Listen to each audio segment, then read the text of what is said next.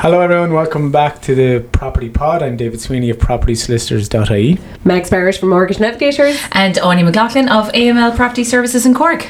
And I think this week we're going to focus on, now that it's November and we can see the evenings getting darker, we're all getting cold and starting to wear the boots and the coats and the hats and the scarves, but that's a very interesting thing regarding your property, Áine, isn't it? Yeah, I think at this time of the year, it's literally, once the clocks change, it's really time to get your property ready for winter. And I think we all forget about how quickly it just comes in. Yeah, and it does. I find it, especially now at the moment with viewings and things like that, generally the busy time for viewing would be between 5 and 7:30. Okay. But sure, now it's too dark. Now at 5 o'clock it's too dark. That makes it hard on you, doesn't it? Like trying to get people in before close of business.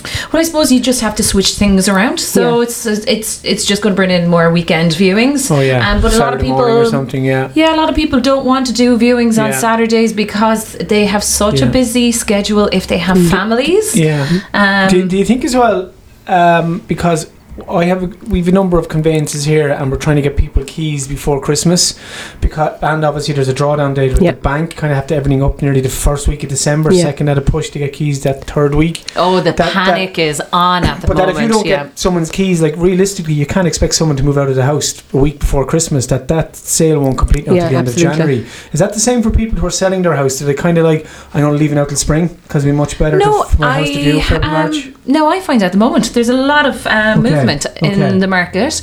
One thing that I have found in the last couple of weeks is the banks have got so much quicker in relation to releasing final funds. Things are closing once the contracts are signed. I know we spoke about this a couple of weeks ago about the length of time in between going sale agreed and getting contract signed. It's the auctioneers. It's the solicitors. And it's never the broker. But I think once contracts are signed, the last two I have found that they are 2 weeks, and I think that's kind of a carry down from summer holidays are over. There is that panic to get in before Christmas, and sometimes they can just close very, very quickly. But a panic is going to come, and I say this to my customers that are in my pipeline now. I'm like, by the 13th of December, if you don't have the money, it's not happening. We have a client here that he's selling and buying, or himself and his wife, and they went sale agreed on the purchase about 2 weeks ago, but they only went sale agreed on their own, on the sale of their own house yesterday, and they want to get it done before Christmas. It's not going to happen. It's not realistic. No, it's not going to happen. The auctioneers fed them a load of lies. Well, it wasn't me anyway. No, not at all. But I was trying to manage expectation about 2 weeks ago. Realistically, you're counting back the weeks. Yeah, you are. It's not going to happen. I think we could all agree that we'd love that. It would be a very specific time period. There's too much unknowns in each transaction there. Yeah, every single completely with you though. Every single sale is different, and I think it depends on both parties. So you have the buyer, you have the seller, you have the buyer's solicitor, the seller's solicitor, and the banks, and then you have the engineer thrown in the middle. And then you also have the house that the seller is moving into, and that chain and where all that fits in. The chain situation is really, really stressful for people. I have one at the moment, and the house is actually let's say we'll call it the final house, the empty house that the person is due to move in. It's a vacant house, but for some reason the legal side of things have taken ages. In the meantime, I've sale agreed their house. I have a purchaser waiting to go into their house. They have moved to a different location, so they're commuting for school. And you know what? There used to be a way, say that vacant house, that you could move into that house in what's called a caretaker's agreement. I think a lot of people they don't do anymore. I think it's people are just afraid something happens in the chain 100%, and it can happen because there's so many transactions falling down. But that used to be very common 10 years ago, even up to 5-6 years ago. So what a caretaker's agreement is, you move into the property because you don't own it, but it's not also a landlord-tenant situation, so you're in there looking after it, and it's kind of an arrangement between everybody that suits. But you know what, David, I think the reason that it has gone is because of how difficult the tenancy laws are there, and people are terrified if let's say a sale goes, if they're doing a caretaker's agreement, and if it for some reason the sale falls through, how are they going to get them out of the property? And especially with like security of tenure, you know, you're saying, oh, it might be 1 month. If it goes over 6 months, are we going into another situation? So I can understand why that they don't work out. In theory, it's a great, it's a great idea. Very common. Yeah, very rare to see it now. I don't think I've seen it in the last 5 years. I have never done. I have never had one that they have agreed to do it. Have had a situation where people have been open to release the keys early just to facilitate the move, moving in furniture, but not allowed to actually occupy the property. We had that recently, and it was denied. Really? And it was bad form, I thought, because it was a family. They were selling their own, and there was just the chain. They had to sell their first, obviously, to get the funds. They had to buy the other one, and you're talking a weekend, and it was denied to move the furniture. Really? I can see I can see why. You can see the risk, but it's still unfortunate. Everything. So black and white. Everything has to be like cleared out of the house. So you have I had a situation last year where somebody, again in a chain, and they had their house. They had basically everything packed up into 2 vans and 2 cars, and they were just literally waiting for it's awful panic, isn't it? Going back now, so people are ready. How do we get our house winter ready? Yeah, so I suppose this can come from if you're renting the property or you're selling the property. The first thing is if it has gas heating, get your gas boiler serviced. Now at the moment, you might be quicker getting through to someone very important than a plumber, because it's really, really hard to get a plumber at the moment. What I would say is, if they're saying to you it's going to be 3 to 4 weeks before you can get your boiler serviced, take the appointment. You might be very lucky and get one within a couple of days, but if they're saying there's a bit of a wait period, take the appointment and just book in your gas boiler service, because it's so important. And before you know it, it's a year. If you're renting the property, make sure that the certificate is close by to the boiler as well. At the moment, there are so many, it's called Cork rental inspections that are happening. We could do a full episode on that. So basically, Cork City Council have subcontracted their inspections of private rental accommodation to private companies, and the funny thing is they don't inspect their own accommodation, but private rental accommodation. So when the inspector comes in, one of the things they look for is your certificate that the gas boiler is serviced. Are they inspecting privately owned properties? All private. Make sure they come to a standard, is it? Yeah, up to building regulations. Is that a random check, or is every property should get one? I would say previously, when Cork City, or let's say when the council were doing it, you might have just had 1 or 2 per year. Okay. Now I would say I would probably have 3 or 4 per month. Really? Yeah.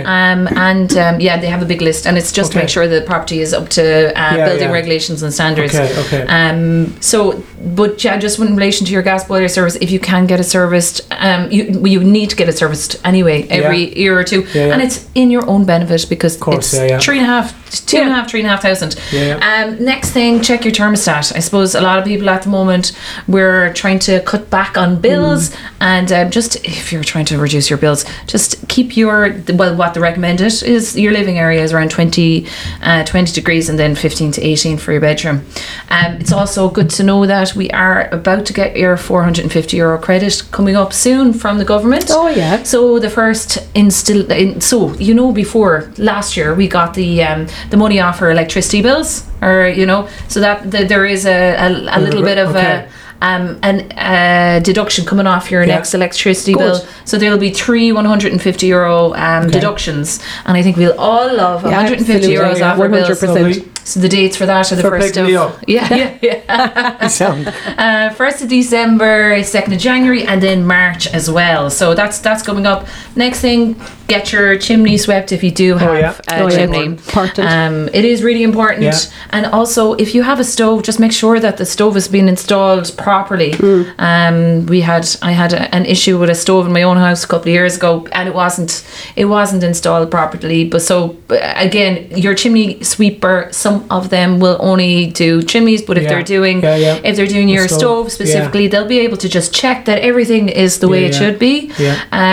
Gutters, The next thing is, I'm only laughing because the gutters in my house need to be cleaned. I'd say everyone's gutters after this year needs to be cleaned. Do you know what? I would say my husband would do it, but I wouldn't trust him on a ladder. I'd be getting on. I'd be checking out that divorce thing now after saying that. But you're checking. It's a good time of the year as well. Get your gutters cleaned out, and smoke detectors, carbon monoxide alarms. It's really important to get those checked. Absolutely. And then finally is your house especially insurance. With, coming into winter with Christmas trees and extra electrical Christmas things. trees. Putting on fires. Yeah, exactly. Fires, and coming back to the I suppose ventilation and things like that. Yeah. If you are renting out your property and you have tenants in there, one thing that I see all the time is they cover up vents. Tenants cover up vents. Yeah. Unfortunately, people think that when it's not ventilated, that when there is a vent in the property, it's cold. Yeah. But unfortunately, people just don't realise it's there to allow the fresh, circulation of air in the property. But so often I go into places and the vents are taped shut. So if you're a landlord and you own a rental property, it's always good to pop into your rental accommodation. Every couple of months to just keep an eye on it and to inspect it.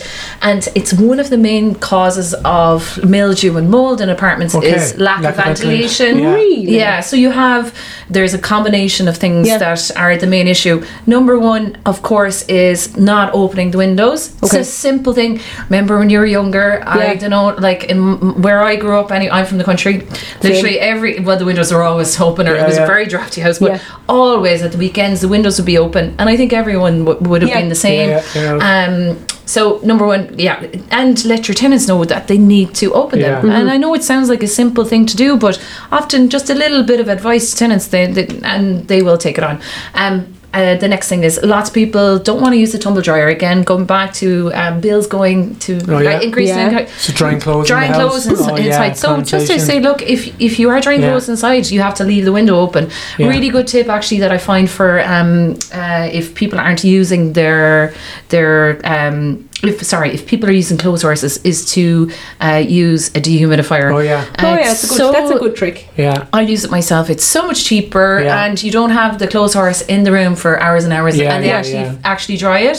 So for rentals especially, I would say to a lot of landlords, even though the dryer is there, it's no harm to put in a dehumidifier and tell tenants, look, if you're going to be using the clothes horse, number one thing, don't use the radiator. A lot of people think it would be the obvious thing to use to throw it up on the radiator. But if the windows aren't opened, a good thing to do is have the dehumidifier if it's there, and it's going to take all of the moisture out. What's the best room for drying clothes? Outside. Well, no, this is coming from someone that literally goes from washing machine to the condensed dryer. But we'll say for a clothes horse. Oh yeah, sure. I suppose bedroom. And I suppose a lot of people put on the extractor fan and they let it off. Yeah, but once there's good circulation of air and you have that's and then lastly is make sure your insurance is up to date. So obviously over the last couple of years, building costs have increased. And something that people don't factor in is the reinstatement value. So when you are checking out your insurance, just make sure that you have that up to date. That's very good advice. Great advice. I'm like going home going, I'm going to check all these. My list has just got longer. That's been another great episode of the Property Pod. I'm Margaret Barrett from Mortgage Navigators. I'm Áine McLoughlin of AML Property Services in Cork. I'm David Sweeney of PropertySisters.ie. Sorry. That was a very weird thing. Who made that noise? That was David.